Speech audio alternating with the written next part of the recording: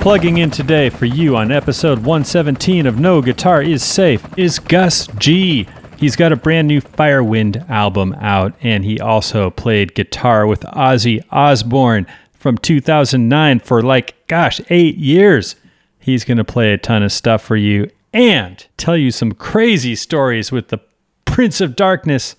And it's brought to you today by Nuclear Blast Recordings at nuclearblast.com. Nuclear Blast would like you to know that the band Nightwish has released their 9th record. It's called Human Nature. It's a double album containing 9 songs plus one long epic instrumental that is divided into 8 chapters. Dig it. Go deep. Join Nightwish on this existential journey and listen now wherever you stream music. Or you can order the CD or the vinyl at the Nuclear Blast store at nuclearblast.com. And I also love the fact that Nightwish is from Finland. Great place for symphonic metal. I like that because I'm half Finnish. I don't speak it. All I can say is mustika, which was my grandma's cat's name. It means blueberry. So yes, I'm Jude Gold, host of No Guitar Is Safe, and we are about to hang with Gus G. He's going to plug in for you, play some guitar. We're going to check out the epic new Firewind record, available on AFM Records. It's simply called Firewind, and you're hearing a sample right now, which of course Gus G is the leader of that epic band. I love the stuff, and you will too, whether you like modern metal or classic metal. It's got both elements running strong in it, which I love about Gus G's music, and blazing solos as well. And as I mentioned, of course, we're going to talk about his Ozzy years. I mean, come on. What do you do when Ozzy hands you a sleeping pill? What happens when Ozzy shows up at your wedding? What about when Ozzy says, "You got to take a 10-minute guitar solo, buddy. I'm leaving the stage"? What about all that stuff? We have a good time. We even talk about wah-wah pedals again, as I did with Mrs. Smith on the previous episode. The spring-loaded ones. Those spring-loaded wah-wah pedals just keep popping up. No pun intended. I also wanted to mention that at one point we're talking about the Ozfest in which Iron Maiden, left the tour, but I think I might have presented it incorrectly because I don't think Iron Maiden actually left. I think the last couple nights they had to leave already because they had scheduled some festival dates. So it makes it sound like they were let go from the tour or something like that, but I don't think that's what happened. But I did ask him about some of the drama that happened on that tour with Iron Maiden on Ozfest, because Gus was there at that time. He was playing with Arch Enemy. Good stuff, man. Inspiring. I hope you dig it. Keep it alive to your 95, people. I'm Jude Gold. Thanks again to nuclearblast.com. They've got a bunch of cool bands for sponsoring this episode. No Guitar Is Safe is an independent podcast and it donates money to EJI.org, the Equal Justice Initiative, because, as Dr. Martin Luther King once said, injustice anywhere is a threat to justice everywhere. All right, we're going to fire up the chopper and zoom on over to hang out with Gus. No Guitar Is Safe.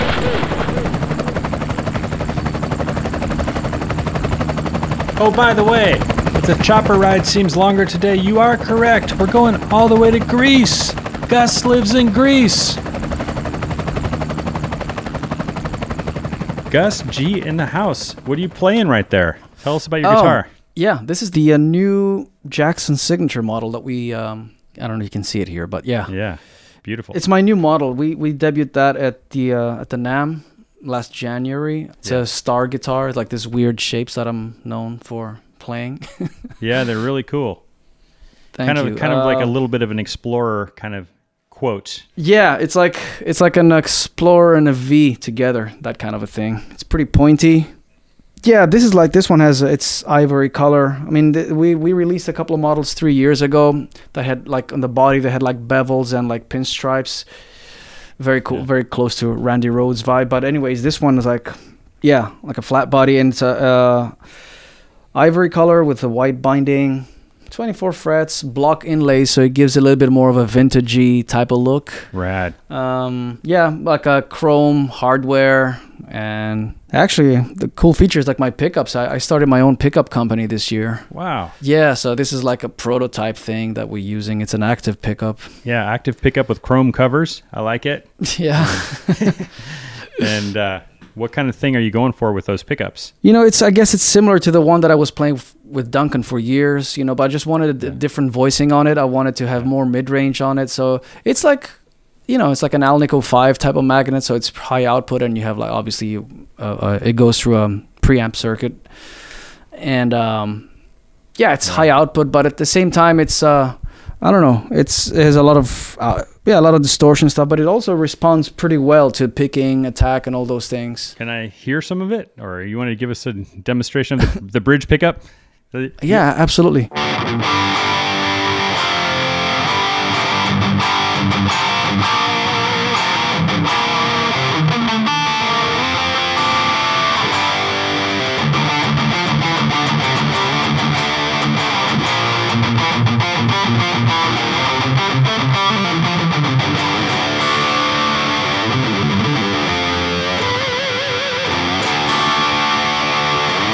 Beautiful. What kind of pick do you use? You know, people like to know sometimes, like, when you, for all the athletic, crazy stuff you do, have you found one pick that works better than others for you? Yeah, I used to worry about those things like a lot when I was younger, but nowadays not so much. But I use a Dunlop Jazz 3 XL. It's called. Oh yeah, Tortex, I guess. Yeah, Tortex. Gotcha. So it's like 1 millimeter thickness. And you got your. What do you use? I mean, I'm using these Dunlop. Shit, what are they called? I use the Dunlop Max grips. They're not the most shreddy because they're a little bigger they're like a standard size guitar pick, but they have a really good grip on them. They're made of nylon. They have a lot of attack. Okay. They kind of got a zhink to them. They got a little more. I don't know. I mean, if you really want to get some. Yeah. I mean, you can't really hear it right now, but it grinds. Like it gives a little bit of that kind of snap. A little bit more, right? Yeah, a little bit of friction on there. It's like, yeah, cool. Yeah, so fantastic. We're hanging out with Gus G. You're all the way in Greece, and for anyone who doesn't know, come on, Ozzy Osbourne from 2009 to 2017, I guess. Yes. And better than that. A new Firewind record out. And of course, you have your solo stuff, but the new Firewind, which is just called Firewind. I've been listening to it on Spotify. Man, I hiked this crazy canyon near my house, man, and that shit was just getting me pumped up on my headphones. You know, like it's so much energy and so much badassery. Thank you.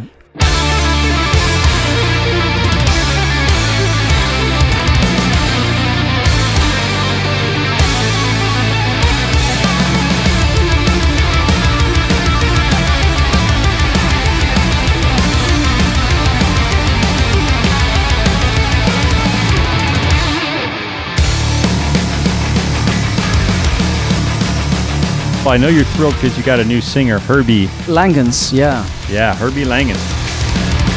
Machines arriving beyond belief.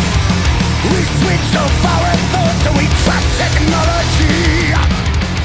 He's German. I think his last name in English means long neck.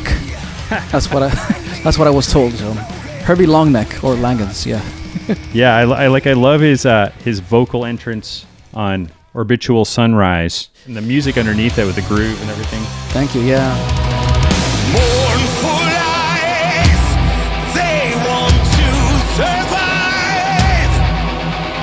So many fates under the skeleton of God. Yeah, Herbie. No, I think he's an excellent singer. He's like the new guy in the band, but you know, the minute I heard him sing, I was like, wow, that's the guy. That's how the band should be sounding. And I can hear a lot of classic things like in his voice. Like I can hear Udo, I can hear Biff from Saxon, I can hear like Graham Bonnet, like I can hear Dio, I can hear all that kind of vibe going on in his voice. You know, without trying to say that the guy is copying any of those guys, but that's Right. like the background, I guess, there. And he's got his own vibe, of course. And That's the shit that we all love, you know? It makes our yeah, warms our heart. Like Overdrive, the song actually has a little Dio vibe to it, a little bit of a Holy Diver kind of groove, which just, you know, that warms my heart as someone who feels that Ronnie James Dio is one of the greatest singers of all time.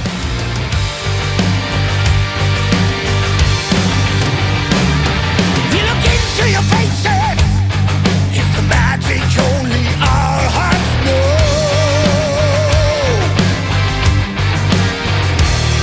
Though you rock many places, you carried us through every show. he is. That was a vibe. Like for me, I'm also like I'm a Sabbath fan, but you know, obviously through all their eras. So I love obviously the Ozzy era and the Dio era, but I like the Tony Martin records that are very underrated. Not a lot of, maybe not a lot of fans know, but I like Headless Cross and stuff like that. So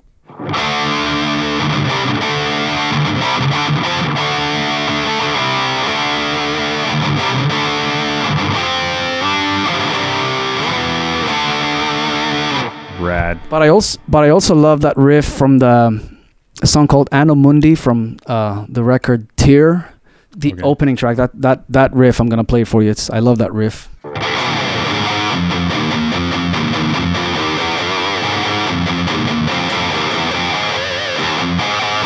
I love the slow headbangers.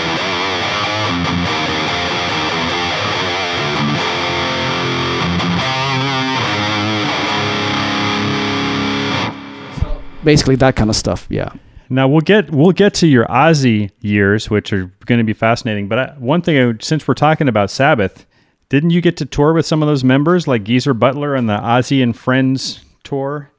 Like from, I guess that was 2012. Like, did you get any good hangs with Geezer, the godfather of heavy metal, Absolutely. Yeah. the dude who invented metal lyrics?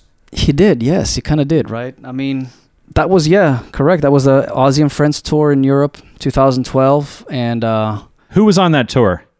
it was the Ozzy band, so it was me and Blasco and Tommy Clufetos and Adam Wakeman on keyboards, and then the special guests were Geezer Butler and Zach Wilde and Slash.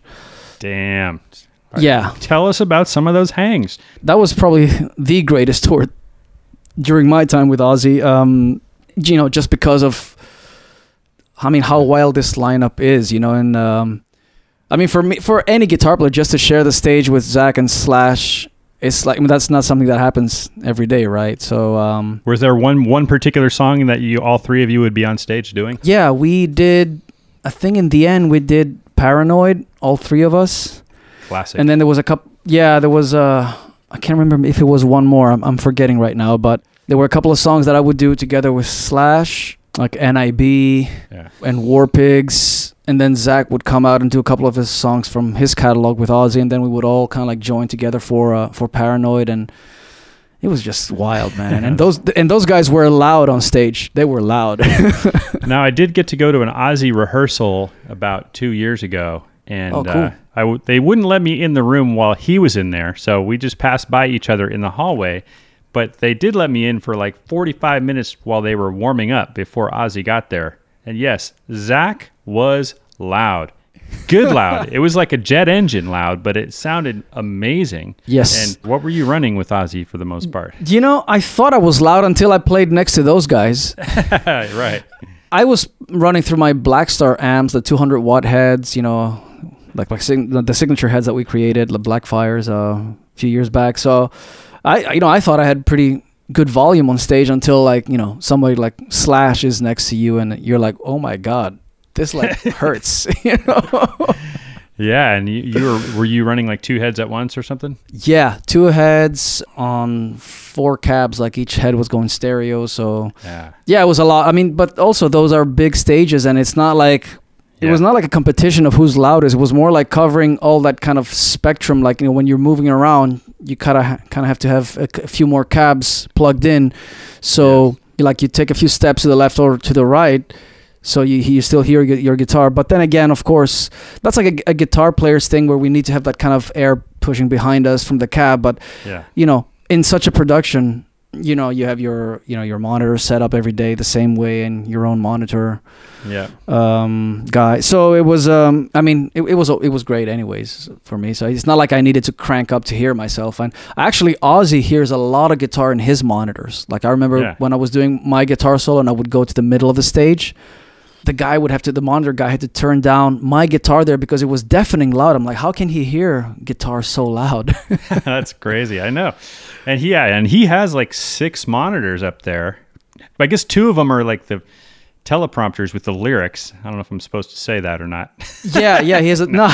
Everybody has that nowadays. He does have the teleprompters. Yeah, he does have the teleprompters, and then like 4 monitors with probably crazy loud vocals and guitars. Yeah, and to be fair, most artists have that. That if you have the means to have a lyric person and a teleprompter, you probably have one when you have a 40 years. Oh yeah, a lot of guys do that. When you have 40 years worth of songs, it's a nice luxury to have. But yeah, I was impressed that he had all those analog monitors in his face. But tell me, did you have any good guitar talks with Slash or Zach, or any moments you remember, or what stands out? What's something hilarious or inspiring or unforgettable? A lot of things. I mean, I definitely had some really cool hangs with Zach.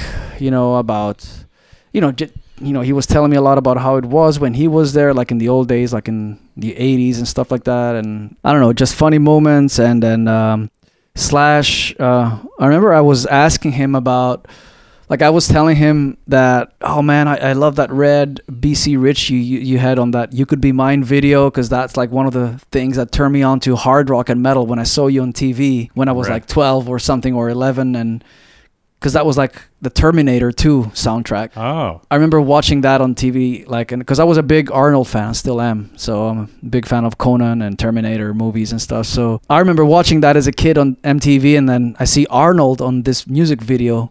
He walks into this club, and then Guns N' Roses are playing there, and that blew my mind as a kid. And then I was telling Slash about this experience. I'm like, dude, whatever happened to that red BC Rich? And yeah, he was telling me, that was a kick-ass guitar. That was a great guitar. And then he was telling me that at some point he was offered to own part of the company or something like that. Oh, yeah. That guy's a legend out here who made BC Rich. Yeah, Bernie Rico, especially those classic BC Riches. That's a dream. That's a dream guitar if you could find one of those. I remember Slash was also carrying like a flight case for his top hat. That was interesting.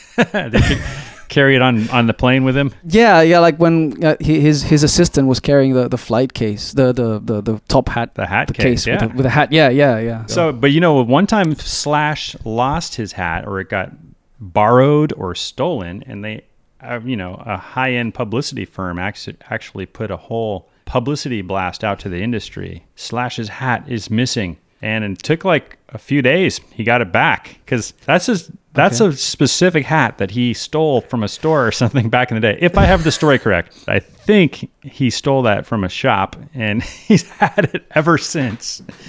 And, wow. Yeah. I thought he probably has like some backup hats or something. I don't know. I met him at NAMM this year for a very quick interview, and he was just wearing a baseball cap. So, Slash is a really cool laid back guy, and great guy. Works hard, man. Like to this day, like that was also one mind-blowing thing also about Zach and Slash. Like was those guys were working hard. Like when Slash wasn't out with us, he was flying out to do his own band shows. Like I don't know, he would fly somewhere in another continent to do a gig, and then he would come back the next morning. He would be in Stockholm and joining us for just like those 2 or 3 songs, and like those guys work really hard, Yeah, man. Travel is a big part of the work when it comes to touring. It goes on to show you, like, because a lot of people think like, oh yeah, when a guy like that has made it to that level, they don't give a shit and this and that. And like, no, man, like these guys work hard to this day, and and any musician will tell you that it's for the love of music. You just want to be out there and you want to play. So I picture you guys all meeting downstairs for breakfast every morning, at the buffet. There's Gus G and Slash and Zach and Geezer Butler, and Ozzy comes rolling in. But I think that's probably not true. But it did happen a couple of times. Absolutely, yeah. That's awesome. You never know who would be there in the morning. I mean, I'm the kind of guy. I'm the guy who always woke up too late and missed breakfast many days because I never really cared for that. But I can't wake up at 9:30 just to make the 10 o'clock curfew. Like I'll be like, whatever. Oh, I'm with you. I'll grab something later. So, but a lot of the guys, they would go there every day, like religiously to breakfast. And sometimes I would, whenever I went down there was somebody there, Yeah, I guess it was pretty sober backstage for the most part too, right? I mean, Ozzy's been sober, I guess, and Zach. Yeah, totally. Zach was maybe sober in 2012. Yes, he was totally. I think so. Yeah, and Totally. Slash has been sober for a long time. So Yeah, no real crazy alcohol moments there. At least when I was around, everybody was very cool, laid back, and I don't drink either. I don't do any drugs or anything. So for me, it was like, okay, yeah, like these guys, the way that I met them, they were all very cool, and yeah, So no you wild never- moments or anything like that. you never had a beer drinking phase or anything, really, or not really? No, not really. I just You- drink socially, but like after 2 or 3 beers, I'm drunk, and I hate hangovers, so it's not really my thing. So Oh, dude, there you go. Power to you. So when you first started, I guess, did your father inspire you to start music? And did you learn any Greek melodies or anything? I had Phil X on here, and he demonstrated some Greek stuff that he learned with his father. And I was like, he does. Okay. I was like, damn, that's a cool, shreddy kind of cool ass melody. Kind of like Yeah, for me it was like, I mean, I grew up listening to some of the Greek music that my father was playing at home, but I didn't really get into it, I have to say. I'm not really a big fan of the Greek folk music, even though the guys that play the bouzouki, because that's like the Greek type of the traditional folk instrument. Those guys are shredders, man, and they play with clean tone, and each string is like a double string, like you'd have on a 12-string guitar, and they play some fast stuff. Yeah. Do they plug them in with like piezo pickups or something, or just use microphones? No, just like a regular pickup, like in the middle here, and they have it's also like an acoustic instrument as well. It has like the big. But yeah, those guys they can shred. Actually, with Firewind, we did one cover about 10 or 12 years ago. We did a cover of a classic, like one of the classic folk songs from a very famous bouzouki player, but we were not allowed to release it because the guy's been dead for many years, but his family owns the rights, and they didn't allow us to release it because they thought we were a satanic band or. Oh man! And I was like, no, we're not. Like, no, just because we're metalheads, it doesn't mean like anything. And we tried to explain, but it didn't work out. But He said, "Hey, song- I covered Maniac, the '80s jam." that was on the same record. That was gonna be on the same record. And that song got left out when we just used Maniac. We recorded 2 covers. It was Maniac and that Greek song. Interesting. So, what got you playing guitar, man? Dude, it was Peter Frampton. That talk box. It was. Yes, it was a talk box. Yeah, my dad had that record at home. So, I didn't dig the Greek vinyls, but I liked that. I liked all that cool bluesy stuff he was doing, and then the guitar sounding like a talking robot. I'm starting to see it here. You're into the robots and the Terminator. Yeah, I got There you. you go. Yeah. Totally, man. So, I mean, you become such a proficient, incredible virtuoso. And what was some of the first exercises that you did that took you from being a total beginner to becoming a more advanced player? Like anything you remember doing? I remember locking myself in the hallway of my dad's apartment building that had great acoustic properties, reverb, and people would walk by. But that's where I learned how to do 3-note per string scales up and down the neck. Is there any moment in your life like that? Yeah, I think for me, like the really defining moment was when I got that first instructional video from Paul Gilbert. That what was called Intense Rock or something like that. And he had that classic type of exercise. I'm gonna.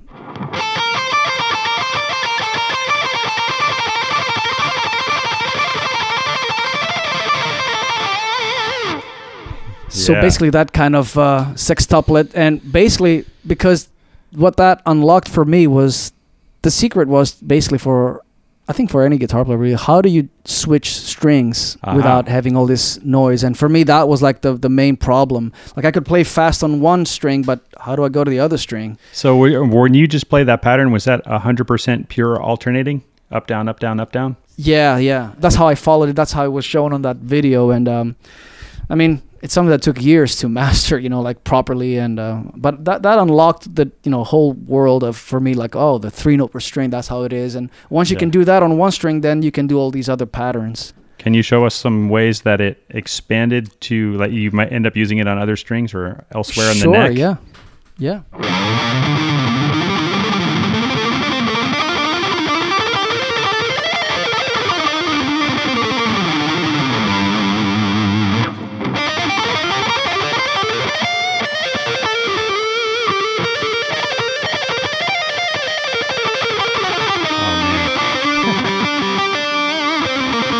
You make me want to practice.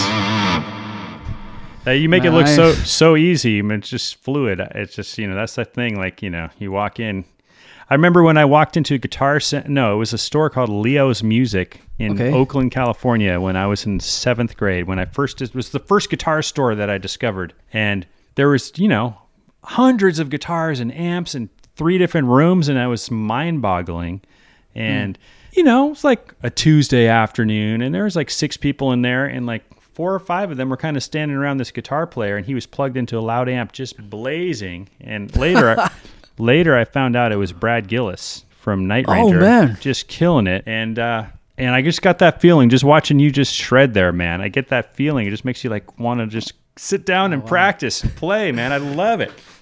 Yeah, but you're a killer guitar player yourself, man. But I know what you mean, that like when you are, it's when you watch somebody that you're like, oh yeah, that's cool, and it's like it makes you want to pick up the guitar again, and like I gotta brush up on that, or maybe I gotta like. And I mean, there's a lot of amazing young guitar players out there right now that are taking the instrument to new heights, new levels, and I look at that and I'm like, wow, what they do I cannot do. No, absolutely no way. And it kind of humbles us all, because you see, wow, can't do everything. I can do my thing, and they can't do everything, but they can do it. Yeah, the knowledge base is just growing so fast now, thanks to internet and YouTube and everything. The knowledge base, and I think that's what's beautiful about music. Like everybody, like you never know how someone might interpret things that you play that you think is standard on guitar for many years, and then like now there's like people that are coming along and they're using all these techniques in a totally different way that we haven't thought about it.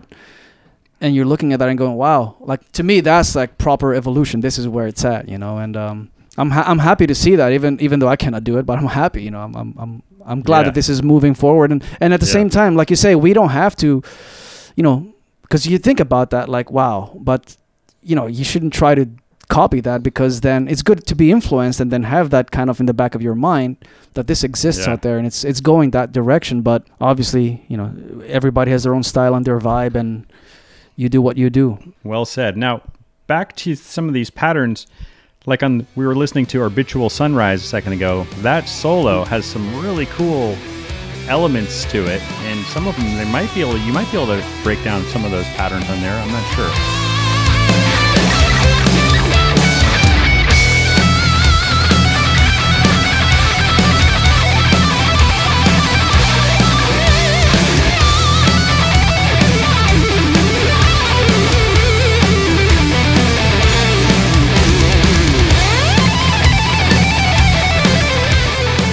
Did you write out that solo, or is that like...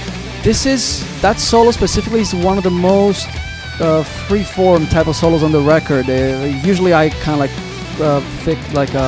have fixed parts. Right. And I work out the solos before, but that one was like a couple of jamming takes, and then I kind of kept the best and put it together. But I can... so largely improvised. Yeah, I mean, that's like my... It reminds a lot of maybe, Michael Schenker and Yngwie and that kind of type of players, and that's the vibe I was going for. Like I start out with this wah melody, and then it goes into this like actually a lot of those 3-note per string type of patterns, like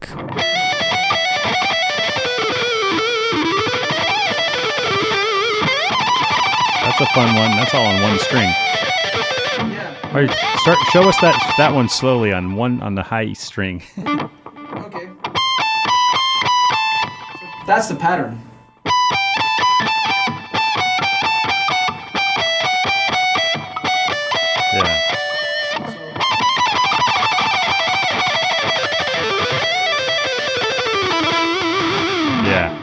you start jumping to the other strings, it really adds a cool factor.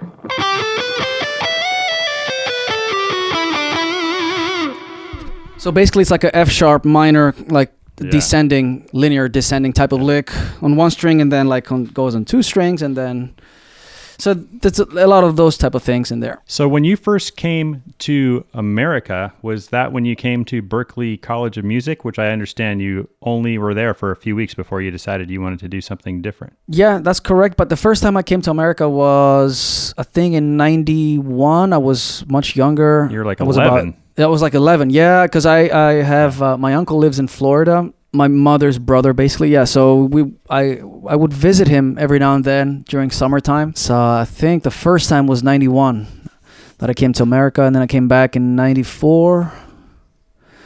And then, the next time I think was at the that Berklee summer program they had. That's like the first time when you kind of moved there. Yeah. Maybe you lived there for a couple months for the summer program. Yeah. I know you've mentioned Joe Stump. A lot of people have mentioned Joe because he's apparently just super inspiring teacher and shredder. Tell us about Joe's effect on you. Yes, Joe was, to me, it was great meeting Joe Stump at Berklee because he was like the metal guy, from the metal teacher there. And I just loved it, and me being a metalhead. And he has the same kind of, he likes the same players that I like. He's big into Blackmore and Yngwie and Schenker and Uli Roth and those guys, like a lot of the European guys that I was always into, and we just clicked right away. And actually, and a little known fact is that Joe Stump sort of suggested me to his then record label, Leviathan Records, which was owned by David Chastain, another 80s cult guitar hero. And I started sending my demos to David Chastain and so on. And David actually was the first guy that offered me a record contract for Firewind. Sweet. But Joe, now he plays in Alcatraz, which is great. Rad, classic. And he's a sick player, man. And he has a lot of knowledge and just a very, very important at that young age, to have somebody to was there something? look up. I'm sorry, someone to look up to. Yeah. I was looking up to him, and he had his knowledge and like just we had a lot of discussion besides like the stuff that he taught me as a player and like a lot of the like etudes he was showing me, a lot of the licks and tricks and stuff. It was just good to have all these conversations with him, and it helps a lot at that age when you just want to achieve things and you have your dreams and you want to do stuff, but you're very young, obviously, and especially for me, a guy like me coming up, from the other side of the world, and wow, now I'm here in America on my own, and then it was like just like a really great guy to look up to, and it was very nice to talk to him and get tips and advice from a guy like that. Sounds like a great teacher and great teacher. Did you learn a lot of English before you moved came to Berklee, or did you learn it on the spot? No, I did. I used to have English lessons here in school and also in private as well with a teacher friend of ours that used to come to the house once a week. And I picked up a lot from movies. Luckily, in Greece, the movies here, they had subtitles, so it was very easy to pick it up, Whereas like in Germany, everything is dubbed, or in Italy or... I know. I was in France once watching a Clint Eastwood movie, and it was dubbed. I was like, this is terrible. You got to hear Clint Eastwood's voice, man. You can't have Clint Eastwood with that. Like, much better just to have the French on the screen, and... That's just me. You're right. No, I agree with you. Every time I'm on tour and then we're in some hotel and I'm just like, zapping through the channels, I'm like, wow, like I just can't watch movies like that. It's bothering me. I don't know. And I don't understand any French or German anyway. So, but luckily for me, I picked up a lot of English like that. And also through my teacher, and I just liked English since a very young age. Has there been any other huge influences on your guitar playing that people might not know about? Obviously the big heroes and the Joe Stump and stuff, but any could be a different musician or composer or hard to say, right? Like just like right off the bat. A lot of guitar players, I have to say, because like also my father. My father was singing Greek traditional stuff, and he was not big into rock and roll or stuff like that, but he knew some of it, and he did turn me on to things like the Beatles or Pink Floyd or Santana. So all these things played a role Yeah. into my musical education growing up, you know. What was the most, off the top of your head, moving guitar performance that you ever saw? If you went to a concert or something, or somebody just blew your mind and surprised you? Quite a few. I mean, seeing Yngwie Malmsteen live for the first time, it was just mind-blowing, you know, because he was like my idol at that time. And then the fact that he was coming to Greece, it was just like, wow. And I was 15 years old. And yeah, we drove to Athens. My dad took me there, and I saw him. I think he had an album called Magnum Opus, and that was a tour. And I just couldn't Yeah. believe it. And then he came back 2 years later, and he was even better. And insane. Like, I'm with see, you. also Steve Vai. I saw him at the what was it called? Fire Garden or Yeah. no, Ultrazone. I think that was the tour he did like in 2000. What a performance as well. I'm just trying to think, like, Right, also, right, you know, yeah. I got to see. I was lucky. I got to see a lot of my idols like back then, you know, because they came over here, and it was just mind blowing. Yeah. Incredible. What city are you in now? I live in Thessaloniki, which is like the second biggest city in the mainland. Yeah. And is that where you grew up too with your family? Yep. Cool. Tell us about, at some point you joined Arch Enemy, and how long were you in that band, and what was that experience like, and who was on lead vocals at the time? Yeah, I got a call from Michael Amott, the main songwriter, band leader, and because Chris, his brother, was the other guitar player, and then he had quit the band. That was back in 2005, and I had met Michael a couple of times when I lived in Gothenburg briefly, because I did spend some time there in Sweden in Gothenburg. And I had a band with their producer, Fredrik Nordstrom. We had a band called Dream Evil. And I had met Michael a couple of times, so I think, you know, he knew a little bit about me, and I think Michael liked Dream Evil. Rad. Yeah, and yeah, he told me they were playing our records like backstage when they were warming up for gigs. So anyways, he gave me a call, and he's like, dude, I need a guitar player for this summer tour we're doing at the Ozfest. And my brother just quit the band, so yeah, man, I was like, amazing. Dude, what was that feeling like when that call came in?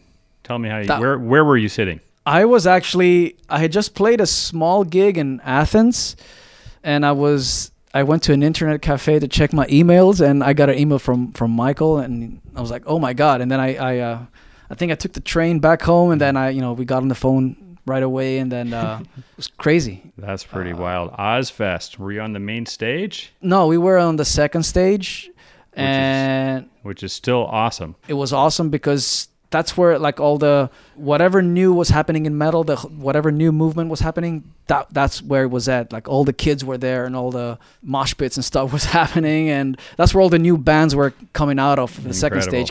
And then on the main stage you had like, you know, the more classic bigger names. You know, I mean, that year it was Black Sabbath and Iron Maiden. Damn.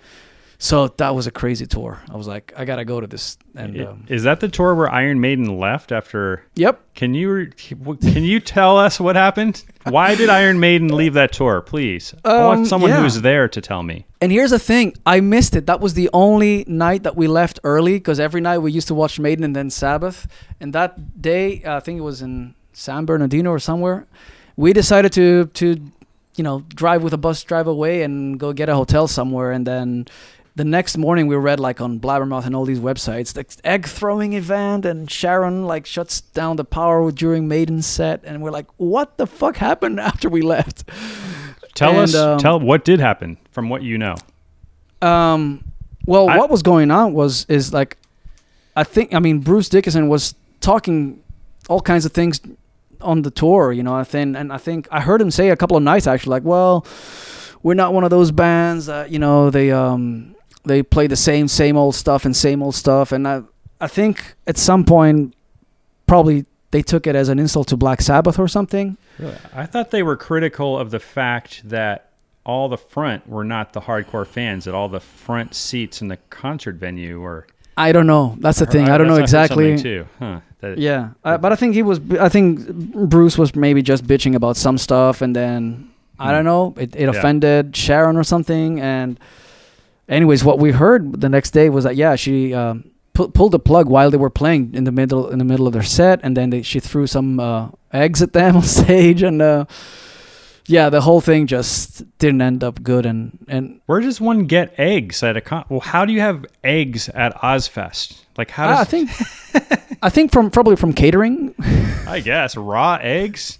All right. Well, they had their own chefs there, so they can be like, okay, hey, give me like 10 eggs. Can you believe that? That's just a moment. I mean, can you imagine being the front of house and someone's like, cut the sound, and you're like, what? Cut the sound right now. Yeah. Crazy. just- I don't know. yeah, It was, I know We, you we read all about it the next morning, and that was like the crazy thing. We were there, but we were not there, so we had to Yeah. read everything online. And then next thing you know, Maiden is off the tour, and I think Velvet Revolver came out for the last few shows. I think that's what Right. happened. Do you think this had any role in you getting the Ozzy gig down the road, or Actually, here's the thing. Something happened that summer, but I don't think... Well, here, I'm going to tell you the story anyways. I don't think it probably had anything to do, but maybe it did. During that summer, at some point, Ozzy put out like a press release saying that Ozzy's auditioning guitar players. And I was like, holy shit, I'm out here. I was like very skeptical and very shy. I'm a shy guy, actually. So I was like, well, you know what? I had just released this Firewind album, and I was like, I'm going to go to production office and just knock on the door and then be like, hey, if you need a guitar player, maybe check out, here's my album, check it out if you like it. And I did that. I said, I'm on the second stage with Arch Enemy. If anybody's interested, I read this. you're like, hey, Zach, would you hand the CD to Ozzy? I wouldn't even dare, no. But, it was just like, I don't know. It was like, well, I'm out here. I probably will never get a chance. I'm like, it's like that Yeah. what if moment. I'm like, well, I don't know what's... And Black Label was on that tour, actually, too. Yeah. And I never got to meet Zach on that tour. But anyways, I didn't know what was going on. I didn't want to know. I was like, okay, whatever. Oh, yeah. I'll just drop a CD here. I'll leave it at the production office, and maybe somebody will like Firewind, and maybe we'll get to play one of these Ozfest one day. Who knows? Like just like that kind of a thing. But nothing happened. Obviously, and that was like 2005. I mean, the day that I got the email was in 2009. That was like 4 years later. From Ozzy's So- management, or Yeah. So I don't know I don't think somebody dug up that CD, but maybe they somehow had, I was on Right. that list of guitar players. Could be. I don't know. I never really found out. what was that feeling like when they called you for that? What did they say, or did they fly you out somewhere? Yeah. They asked me if I wanted to audition, and they were like, yeah, take your time. We're in no hurry. Like, learn a few songs, and then you can come out to LA. And they actually got, they got me a plane ticket out to LA. And I thought it was going to be one of those situations where you have like guitar players around the block waiting to get in there, and then I did Like that very- once for the You Red did, Hot the Red Hot Chili Peppers. Luckily, wow, how was that? it was great. I made it to round 2, which meant I actually got to audition with Flea and Chad on drums. Wow. Anthony, the singer, wasn't there, but we jammed for like 12 minutes, and it went really well. And Flea was smiling afterwards, and he was like, "We got your number, right, man? We got your number and everything. Yeah, you filled out. All right, cool, man." But that was really nice of him. It was a nice moment. But dude, I think that's when they got Dave Navarro. Ah, okay. And yeah, so Was it like that? Was it like a lot of guitar players just waiting outside? that's what I was going to say. Yeah, it was funny because this is before the internet. You call the number and say, "Hey, I want to audition for the Chili Peppers." And then like 2 weeks later, I get a phone call on my answering machine. Came home from school, and it's all, "This is the Chili Peppers office. Your audition is 10 a.m. Blah blah blah. Here's the address: Lankershim Boulevard, North Hollywood, California, May 11th or so. I don't know what month it was." And Yeah. that's all you get. Click. No, you don't know where it came from, what the phone number was. No caller ID back then. Right. Maybe there was. Crazy. I don't know. So yeah, so my buddy's like, "Dude, you got to go, man. I'm buying us 2 plane tickets right now." So we fucking went down there, man. It's like a 1-hour flight, and he rented a car. He was a little older. He was like 25, and he could rent a car. And we went down to LA and auditioned for the Chili Peppers. But to answer your question, there was like 7 guys there, and luckily I was in that first 7. But when I came back for the round 2, there was around the block through the parking lot, man, guitar players like you would never believe. And one dude actually had his Soldano half stack in line. Like imagine somebody like waiting in line to go into Whole Foods or something. "Hey, here I am. Just every 10 minutes you roll your half stack like 2 feet further, closer to the door." But that was dedication, man. He wanted to have his tone there that day. Yeah, he wanted to have his own amp. Yeah. So anyway, absolutely. that's a long aside. So you were saying you expected it might be a cattle call, but when you got there, It was not? No, because they gave me like the whole day there because I was just coming in from Greece. I was jet lagged and stuff. I think also from what I heard later, I was kind of like the last guy to audition. I think they tried out all the guys that wanted to try out in LA or around, and I don't know what that was. But yeah, I mean, I went in and I thought, wow, my God, I need to warm up first and all that. But it was just it was Blasco and Mike Borden was in the band there, but he was out with Faith No More. Right. And that's when Tommy Clufetos came in to help out with the auditions because he was Blasco's buddy from the Rob Zombie band. And anyway, so yeah, I got there and then I jammed with the guys for a few minutes, or no, more like an hour. And then I was warmed up and we went through the songs a couple of times. And I mean, I was very well prepared too. So I knew my stuff, and by that time I'm like, okay, I got this. I knew right away, like I know I can pull this off. I can do a good job. And then Ozzy came down, and then we played together. So you walked in and you were warming up with the band. What kind of rig did they have for you? They had like a Marshall stack, and then I was like, well, and I think I played through a 5150 head because you just can't go wrong with that. That's a great guitar tone right there for high gain stuff. That's the holy grail. Yeah. So amazing. So then Ozzy shows up, and what was your meeting like with Ozzy? Because you probably never really met him during Ozfest, I guess. No, I met Tony Iommi during Ozfest. I went up to get an autograph from him, and but never Ozzy. So I mean, I was starstruck. All right, so it was, I mean, Ozzy walks in, so we're like, oh shit. So it was a little bit, I didn't know what to say, and he was like, yeah, don't worry. It's like, it's all good, man. Let's just jam. So he was very relaxed, very laid back, and you have to think like I'm coming from a totally different world, man. Like I had my band already and we were making our records and getting a little bit of a thing going on over in Europe and Asia and stuff, but I don't know anything about what is a hired gun and what does that mean. I had an experience with Arch Enemy, but at the same time I was a hired gun for Arch Enemy, but at the same time I knew Michael and I knew the guys from Sweden. Yeah. So it was like a little, bit, it was a friendly thing because I knew those guys before, but right. You go to Hollywood and LA, and then you meet with these guys, the rock gods and stuff, and you don't know how to act and what to do, or you think, what should I say, or what should I wear now, or what? Like, it's all these things.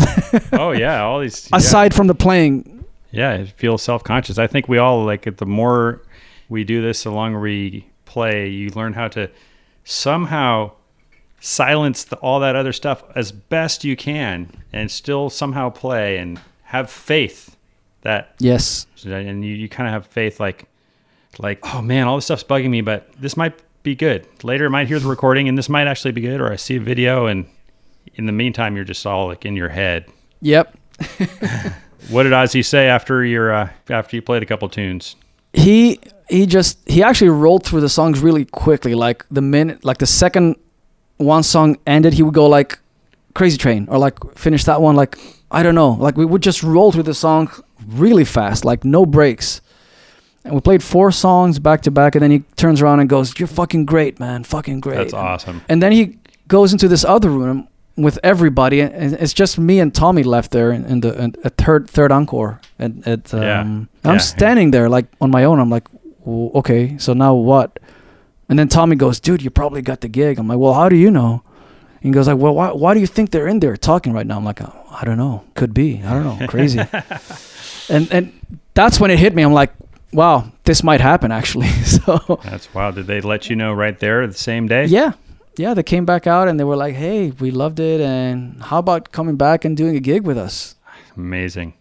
Crazy. Yeah. That's incredible. So you're like, cool. But it's funny too, though, because sometimes your next thing is, well, you kind of feel like, well, maybe the first gig is my real audition. You know what I mean? I think that's what it was, basically. Yeah. It's like, we think you're probably the person, but we have to take you for a test drive. Yeah, it has to be like that. And I understand. I mean, it was probably a big change for them as much as it was for me. So yeah. All right, well, fire off your favorite Ozzy riff right now, if you don't mind.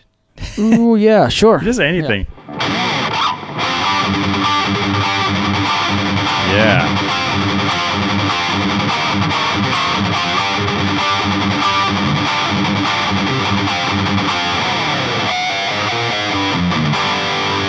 Yeah, I love that. I used to play that song. What's that?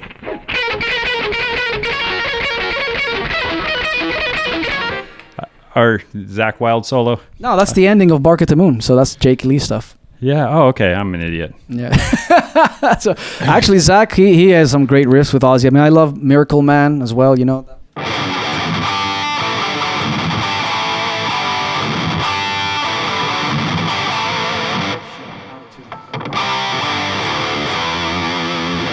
To me, it's so metal. Just the.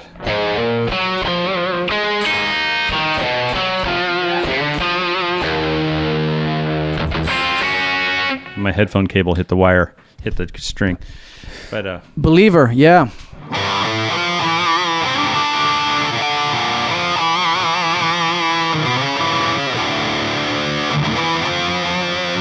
Yeah, I always loved that little thing. To me, that was like Randy Rhoads' little take on the Hendrix chord. He'd just be like, I'm a half step higher than you. Yeah. Like, and then, you know, they say that the tritone is the devil's interval. Nothing sounds more demonic than the... I don't know that. That you must...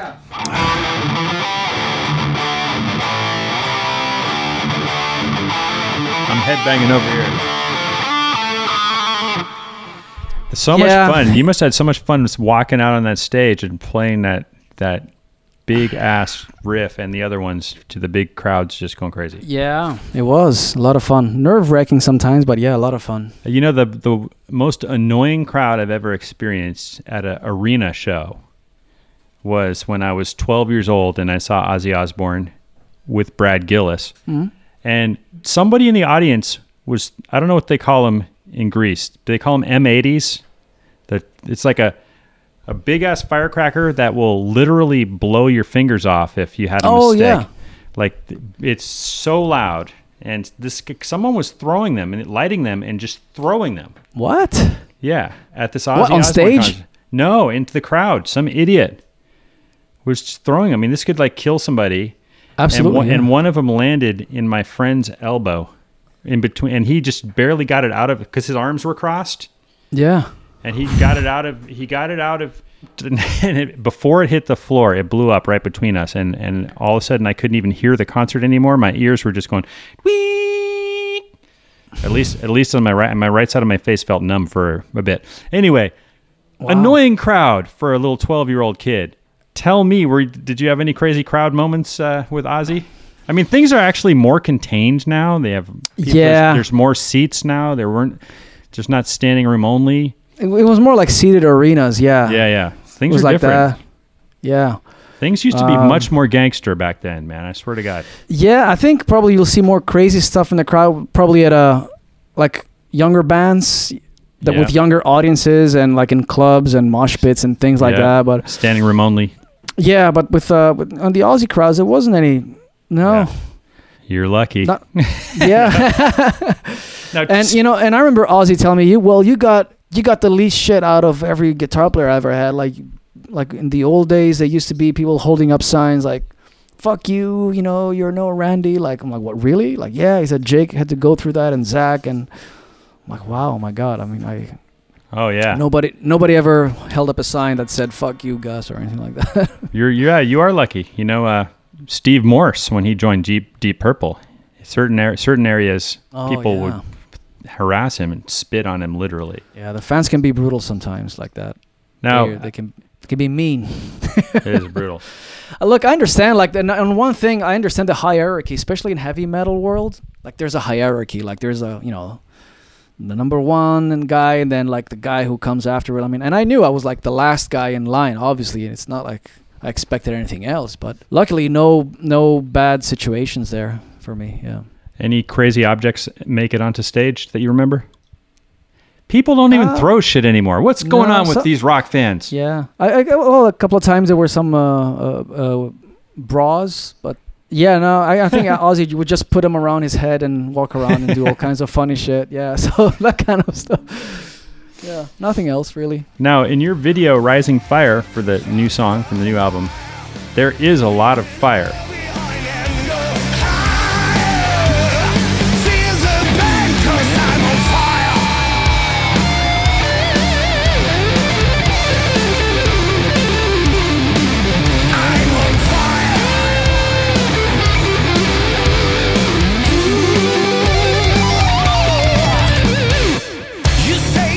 See, I haven't had long hair since I was 20 years old because I can't anymore. Do you get nervous being around that much fire with a full head of hair? Well, tell me about that, dude. That's some serious pyro. Yep. Yeah, it was. I mean, okay, it wasn't like Rammstein or anything, but it was just, but we had a few flames on that one. I thought, well, the band is called Firewind, which should have some fire on it. Yeah. But yeah. Do you think that I could become a shredder without having long hair? Is it possible to be absolutely, a blazing man? Hair doesn't matter. It sure helps if you can helicopter though. Yeah, but who does that? I don't do that. But I'm kind of kidding, but like it does kind of add to the vibe, like a big mane of hair.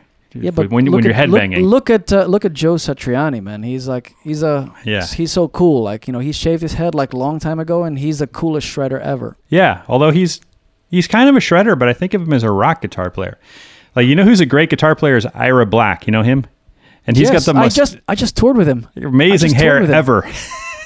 He does. That guy has the longest hair ever. Yeah, I've been trying to get him on the show, and maybe one day soon. We're just trying. We just did a tour with him in Europe last December. He has a band called Dark Sky Choir.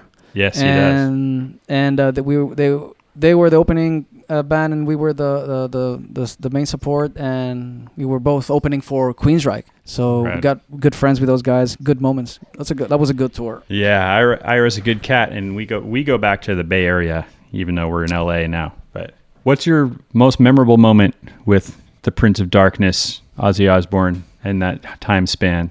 I don't think that there can be just one moment. Like, everything was just great. Like, every day was like a big day there on that tour, Yeah. I mean, from the recordings, just hanging out and, recording in his studio, in his house, and making the Scream album, the tours, good memories from everything, really, He came out to my wedding in Greece in 2011. What? Yeah, he did. Yeah. Ozzy flew to Greece for your wedding? He was in between of a tour break, and he was staying in England because he has a house in England as well.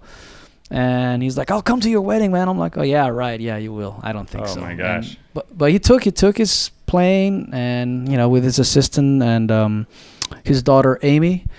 And they flew down to Crete, the island where we got married, and we spent a couple of days there, and it was great. Spectacular. Your friends must have been tripping, because you must have some musical buddies from back in the day, from when you're teenagers or something. And it was actually a very closed type of wedding. Like, it was only like 20 people, like just like our parents, our siblings, and like a couple of my Firewind bandmates were there, and of course it was surreal for everybody, and. Well, that's wonderful. And it was good. It was good, and even when we played in Greece, he met my parents and stuff, and they were very nice. And did he give a Ozzy toast? Like, he here's like, it's a funny thing. No, he didn't, but he said this funny. Ozzy he's so funny, like just naturally, like pure comedy. And the thing was, like, at least in Greek Orthodox weddings, what you do is, like, part of the whole ritual is that you have to drink, like, the priest gives the couple, like, you have to drink from the blood of Christ, whatever. You have to drink 3 sips of this wine they give you, Yes. But this priest that we had, I think he was like a drunk priest, and he made us drink half a bottle of wine. he made his own wine. He kept on telling me, like, "Well, drink. This is from my own barrel, number 10. Drink more." I'm like, "Are you sure?" Are you sure, Father? He's like, "Yeah, drink." And so I had to drink 3 really large sips, and I can hear Ozzy in the background going, "Well, that's where I'm getting married next time." That's so incredible. funny, man. Yeah, that's incredible.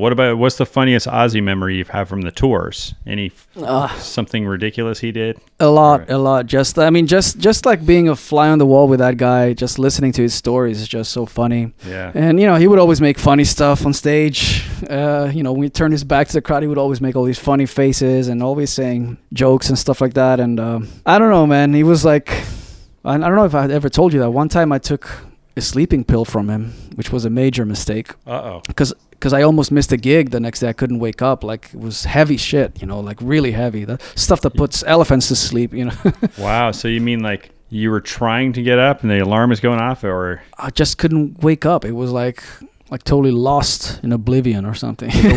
Wait. So you were semi-awake, but like... I couldn't I had problems sleeping, basically. Like, I had problems, insomnia as the tour went on. I was just so hyper, like, wow, my God, you're on this tour. I'm like, is this really happening? So, it's like after the gig, like you have, instead Plus, of calming down. I think it's weird sleeping in a different hotel room every night. It's hard to sleep in, no matter how nice it is. Yeah.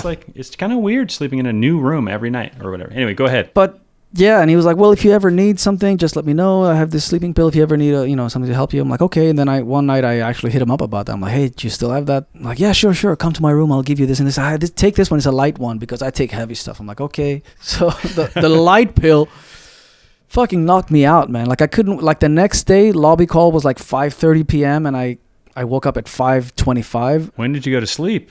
I mean, I don't remember, but I slept a long time. Like, right. I don't know, like 13 hours or something. Wow. Yeah, and I was like, I could barely get up, and I was pretty stoned. And then Ozzy was laughing at me. He was like, "You're fucking stoned, man." He got you good, didn't he? He did. He did, for sure. Yeah. So, what song from Scream?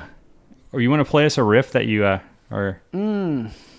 proud of from that, or that you still have fun with? I'm proud of the whole record. I mean, I'm proud of the whole record. Yeah. I like the first single, "Let Me Hear You Scream." So this thing. Yeah.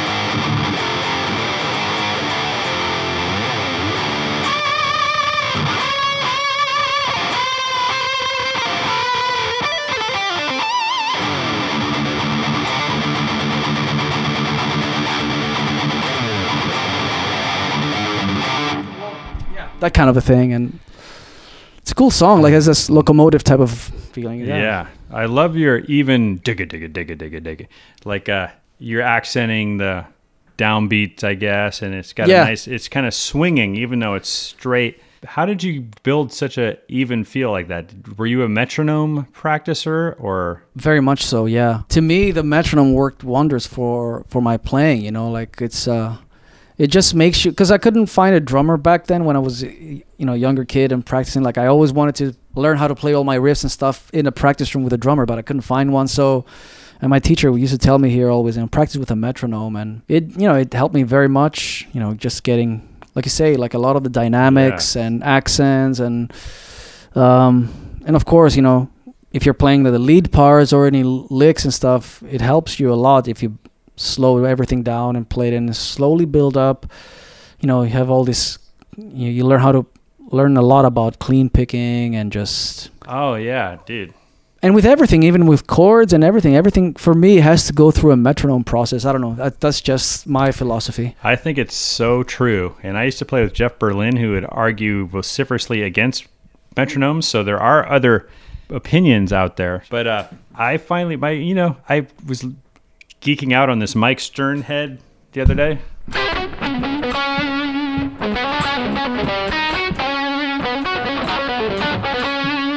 Anyway, that was like the first time I ever practiced with a metronome for like a week. That's a cool lick. What was that? It's a song called Mood Swings by Mike Stern. Oh, yeah. And it's a lot of string jumping and it's really kind of difficult and not my expertise. But the melody was so cool, and I really had a revelation as to how much a week of playing with a metronome for half an hour or maybe an hour a day, just working on that and slowly speeding it up. Like, my time got better and the melody got more consistent. I was just like, damn, all these years, and I had to be honest with myself. I really never really practiced with the metronome. I mean, we can learn a lot about groove by playing with musicians. Yes. But you can also learn this whole other thing from the metronome. I think that's the thing. If you can do a combination of things, I mean, it's important that you play with other people as well, of course. I mean, because then if you only practice with a metronome, then you only know that. Yeah. But, making music is not that. This is just to help you with your chops and, keeping a good, being tight player and all that stuff. But when you play music, you need to learn how to play with other people as well. And, so, sometimes you can be ahead of the groove or behind and all those things, but you can only learn that by playing with a drummer and just with a band, And then, of course, we do, as modern musicians, if you do a lot of I do get a lot of hours and hours playing with click tracks on recordings and stuff.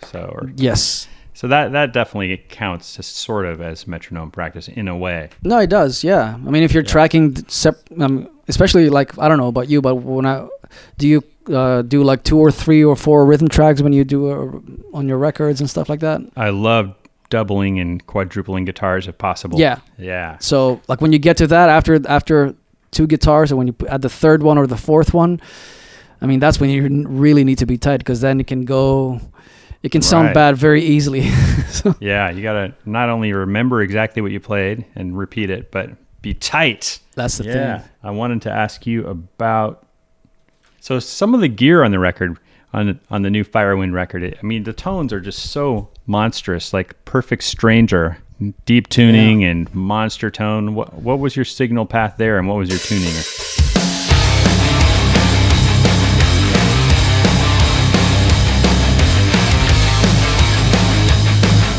Dude, here's the thing. This album is just all straight through my interface, and it's all plugins. Yep.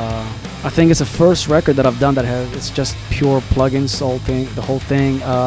This Swedish guy called Tobias Lindell, he mixed it, and he did a hell of a job in the mixing, and I know I can carry this to the finish line.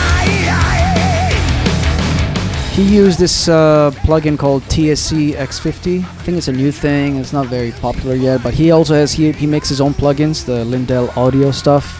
So wait, let's back up for a second. Are you recording your own scratch versions with your own plugins, but you're also giving him a direct track, obviously, that Yes. he can be like, yo, I love your sound, but I'm also going to try this other guitar plugin, maybe this one I made. Yes, he did, and so I always give the guys who mix the records, I give them DI tracks, and then they reamp in the studio. They choose either to reamp or use some stuff, some plugins or whatever. I don't really know what they do. I don't ask them much, but I you just tell don't- them if I like it or not. But you don't think that he did any real microphones on this record? You think it was all plugs? No, he didn't, and I insisted. I was like, I need you to reamp. I need you to, and then he actually reamped some stuff for me, and then we A-beat it, and I thought the plugin sounded better than the reamp, or as good or something. And it was just one of those things where he was really good at that. And a lot of the Swedish guys are good at that stuff. They're with plugins and all those things, and There's just so many details in mixing a modern guitar record now. yeah, and you couldn't tell. A lot of guitar player friends of mine even told me, like, "What is this amp you use?" I'm like, "Nope, it's a plugin, dude. It's like you can't tell the difference. It's You have a lot of cool solo record stuff too. Who's singing on What Lies Below? it's a girl called Elise Reed. She's from a band called Amaranth. They're a pretty popular band over in Europe. Yeah, she sings great. I've always been a fan of her vocals, and I like her band Amaranth. Yeah. And I asked her to do this track with me a few years ago. Right. Yeah. What's the riff that you play at the intro of Rising Fire, but it's got a filter on it? Oh yeah. And then I guess maybe Tobias put a filter on it. And you might Yes. not know exactly what plugin that is. I don't know, but it could be Yeah, Filter Freak or something. Yeah, I don't know what that is, but I can play it for you. That's how I recorded it, at least.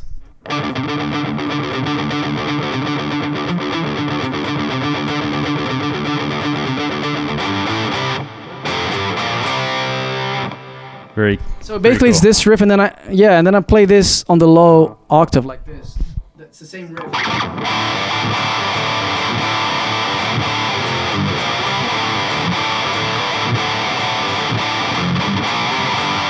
Are you talking about the intro still? That sounds like the verse section. This is like the main riff, Yeah, which is like yeah. the variation of that single string thing. But the single string Yeah. thing, let's hear. Now I'm going to play the single string thing as it appears on the record, right? With the filter Yep. on it. Yeah.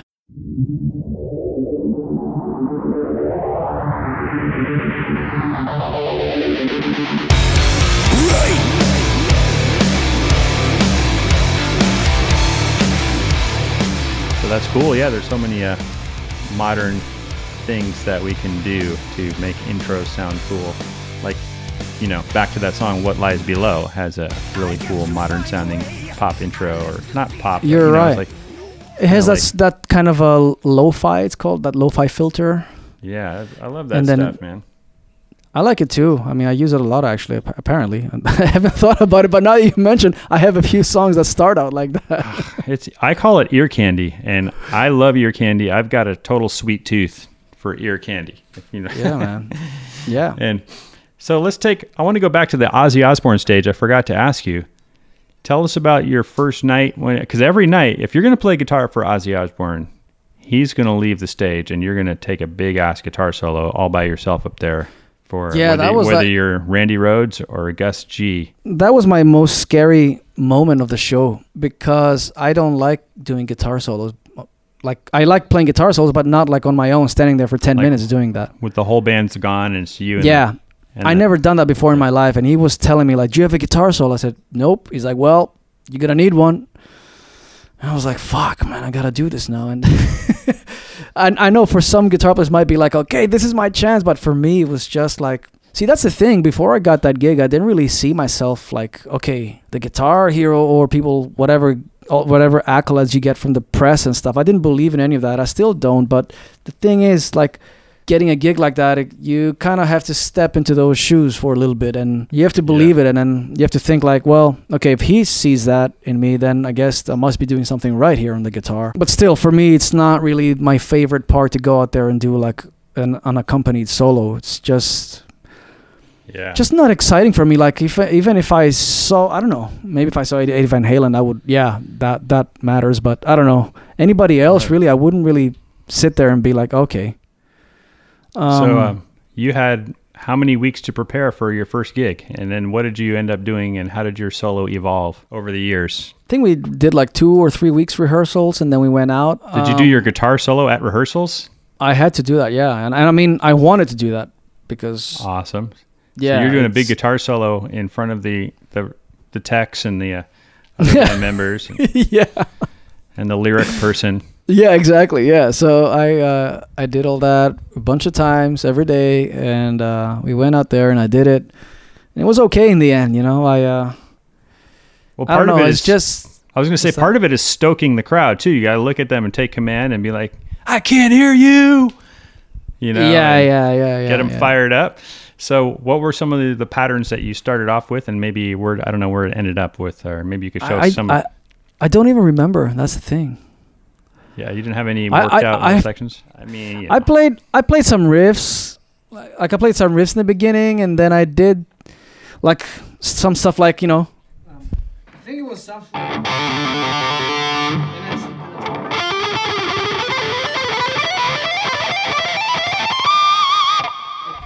That kind of stuff. Yeah. It's okay. It's pretty standard. I mean, I thought it was kind of. I mean, in my opinion. I mean, it felt kind of silly to do that. It's not like. I got in the role of it, of course, but it's not like even with Firewind when we do our shows or my solo shows, I don't do that. I think there's enough solos in my songs. I don't just go out there to do a solo of my own. I wonder where that comes from. I think maybe that tradition comes from Eddie Van Halen, Eruption, I guess. And ever since then, if you're a hard rock blazing metal band, and obviously Randy Rhoads did solos, it's like it's like a 80s arena thing. I remember one thing I used to do. I used to go.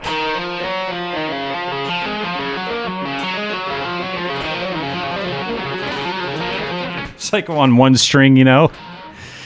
Anyway, that's a cool lick. But I was just noodling around it. But I would have fun, you know, rocking out. I had a Jackson Randy Rhoads shark tooth model I used for a while. Do you still teach at GIT? No. Well, I mean, I'm in the family, and I'm you know, on the website, and every once in a while I go back and teach a couple Tuesday afternoons or something. I think that's where we first met. Yeah, when I met you, I was actually the director of the program, and that was my main gig. I mean, sometimes I would teach for a couple hours a week or something, just to be more involved with the students and be right there. But it was more of a, you know, administration and keeping the trains running on time kind of thing. And my favorite thing was always to bring in great clinicians. And we were very lucky. We got to have you come in. But if I recall correctly, that day, you guys were coming in off a long tour bus ride. And at the last mile, less than a mile from the school, there was a little tour bus accident. And you walked the rest of the way or something. Tell us what happened that day. Man, what a crazy story. Like like you say, like the last show of the tour at the Whiskey, we were driving in from the last show, which the previous show, which was in San Francisco, Slim's. Yeah, that's like a 6-hour drive. And Slim's, by the way, people, Slims is no more. Like, Oh, and this is, really? it's just like, it stabs me in the heart, that It's not there anymore? Well, apparently it's out of business. Yeah. It'll my probably God. probably be turned into very expensive yuppie housing. Yeah, Very I'm so sad. sorry to hear that. Yeah.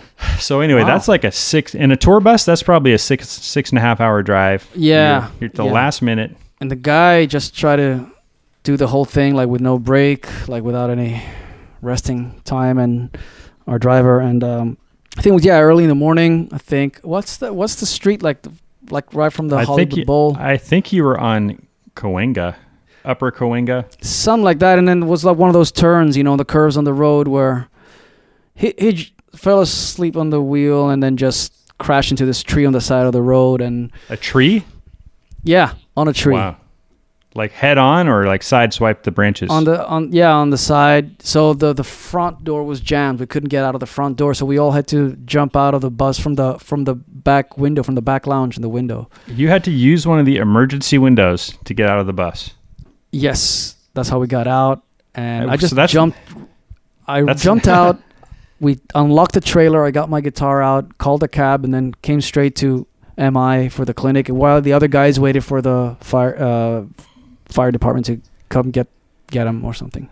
Dude, that's crazy. Like, that's a big drop too from a tour bus window. It's not like, that's like 6 feet tall at least or something. Yeah, I had to just jump out. It was like to me it was like at that point I'm like, okay, we're okay. Nobody killed or nobody hurt. I gotta jump out. I gotta go do the gig now. So it was like one of those crazy moments, and like I didn't really have time to think about everything until that night after the show ended. And I mean, think about it. It could have been the first show of the tour or the second. I mean, that would have been a disaster. Oh yeah, trying to switch buses in the middle of a tour is very difficult. Usually takes But like a week. Thank God it was nobody got hurt, and we made the gig. It was a great gig that night. It was a great clinic. Maybe Yeah, I was man. a little bit off. I don't know, but No, I you were enjoyed great, it. man. You rolled in there fresh from your incident with your crash into the side of the, and there's a room full of people waiting for you, and it was cool. It was a good time. Yeah, it was also like a little, it was a dream for me to be in. I never been to GIT, or I've heard all these stories, and all these great guitar players like Paul Gilbert was there and stuff. So it was a dream of mine to go there and see how that's like, and I mean, let alone do a clinic there. Wow. Amazing. Well, that was an amazing moment, and certainly. And again, thank you for taking the time to do it. That was super cool. Oh yeah, absolutely, man. Yeah, it was great. Yeah. But that was what was that? Like 9 years ago, 2011. Right. I'm not good with yours. Thanks for filling that in. Yeah. Well, before I let you go, what kind of wah-wah pedal do you like for shredding with active pickups and everything? I've used the Morley Bad Horsey for like forever because it's just so cool, like with his auto return. Oh, I can't have a wah-wah pedal without auto return. Yeah. I'm with you. So, yeah, I mean, I just don't want to step and then like put more like all your weight into that thing, and then sometimes it doesn't turn off or turn on. And so the Bad Horsey has been my go-to. I mean, lately I've been using the Maverick because they had it was like a smaller version of the Bad Horsey. Yeah. And it was I great want for one of like those. it was like great for fly gigs. You can just, it's much lighter. Yeah. And that one is spring-loaded too? Yeah. It's auto return as well? Yeah. I've said it before, but I just love how with the auto return wah, like it's in the bass position, and then when just you touch it and it starts in like more of a bass side, and then it goes, Yeah, exactly. Yeah. which is kind of a more natural place. When you say the word wah, we start with the bass and we go out to the wah. Like you hear the old Hendrix records and you hear like the click of the pedal and it's all the way out in the treble position. Yeah.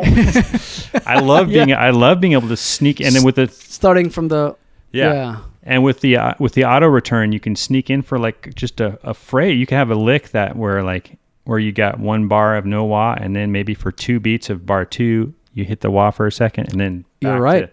It can be part of the lick. So I can't say enough good things about those.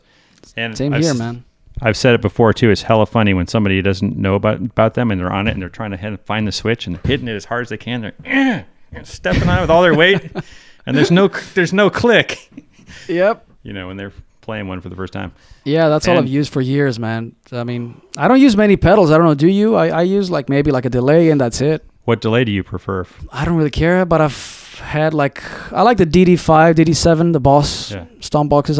Do you use tap tempo on stage to kind of make the delay match the groove? Or you Nah. just like a little bit of vibe for when you yeah, that's it. Yeah. Very Yeah, simple yeah. stuff, like not too much thought into it.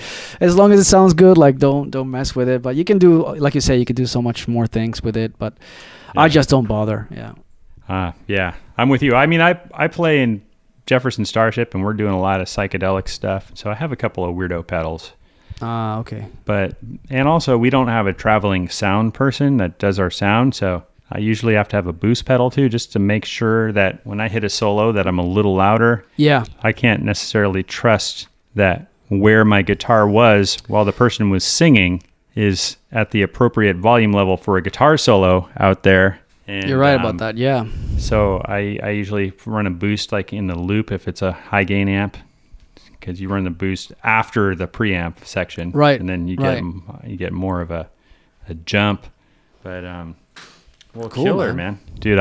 This was a thrilling conversation, man, and virtual jam session trading licks. Yeah. I can't thank you enough for doing it, and the new record is you. incredible, Gus. Thank you. I mean, it was I'm glad we connected after a long time, and thanks for having me for this, man. Hell yeah. Well, cool. Again, just keep up the good work. You got a tour planned, or I mean, everything's obviously. I know that you're confirmed for like Monsters of Rock cruise next year and stuff like that. I got that with the solo band. Yeah, I mean, right now we were supposed to be in the States with Firewind. We had this tour with Symphony X and Primal Fear, but it got postponed to next year because of COVID. Yeah. And it's one of those things, man. We just take it day by day and we see what the regulations are, what changes, what we can do, and I know. so I can't book much stuff unless all this stuff goes away Exactly. first. Same for you, I guess. Yeah, same for us. I've been telling people on the podcast how the whole year got canceled, which it did. Everything got moved forward. But then there's a couple of things where, there's starting to be a couple of festivals here and there. They're like, we're going on. Like, I think August 14th at Rock in the Rivers. We're going to play with 38 Special on one of the days and a couple other bands, maybe Georgia Satellites. And I don't know. I don't know if that's happening, but they're not canceled as of today, which is middle of June. It's happening until it's not happening, I guess. That's how you have to look at it. Exactly. Anyway, well, you stay healthy, my brother. You too, my man. All right. Thank you. Yes. Keep it alive till you're 95. All right. Well, thanks a lot, man. Thanks a lot, Jude. No guitar is safe.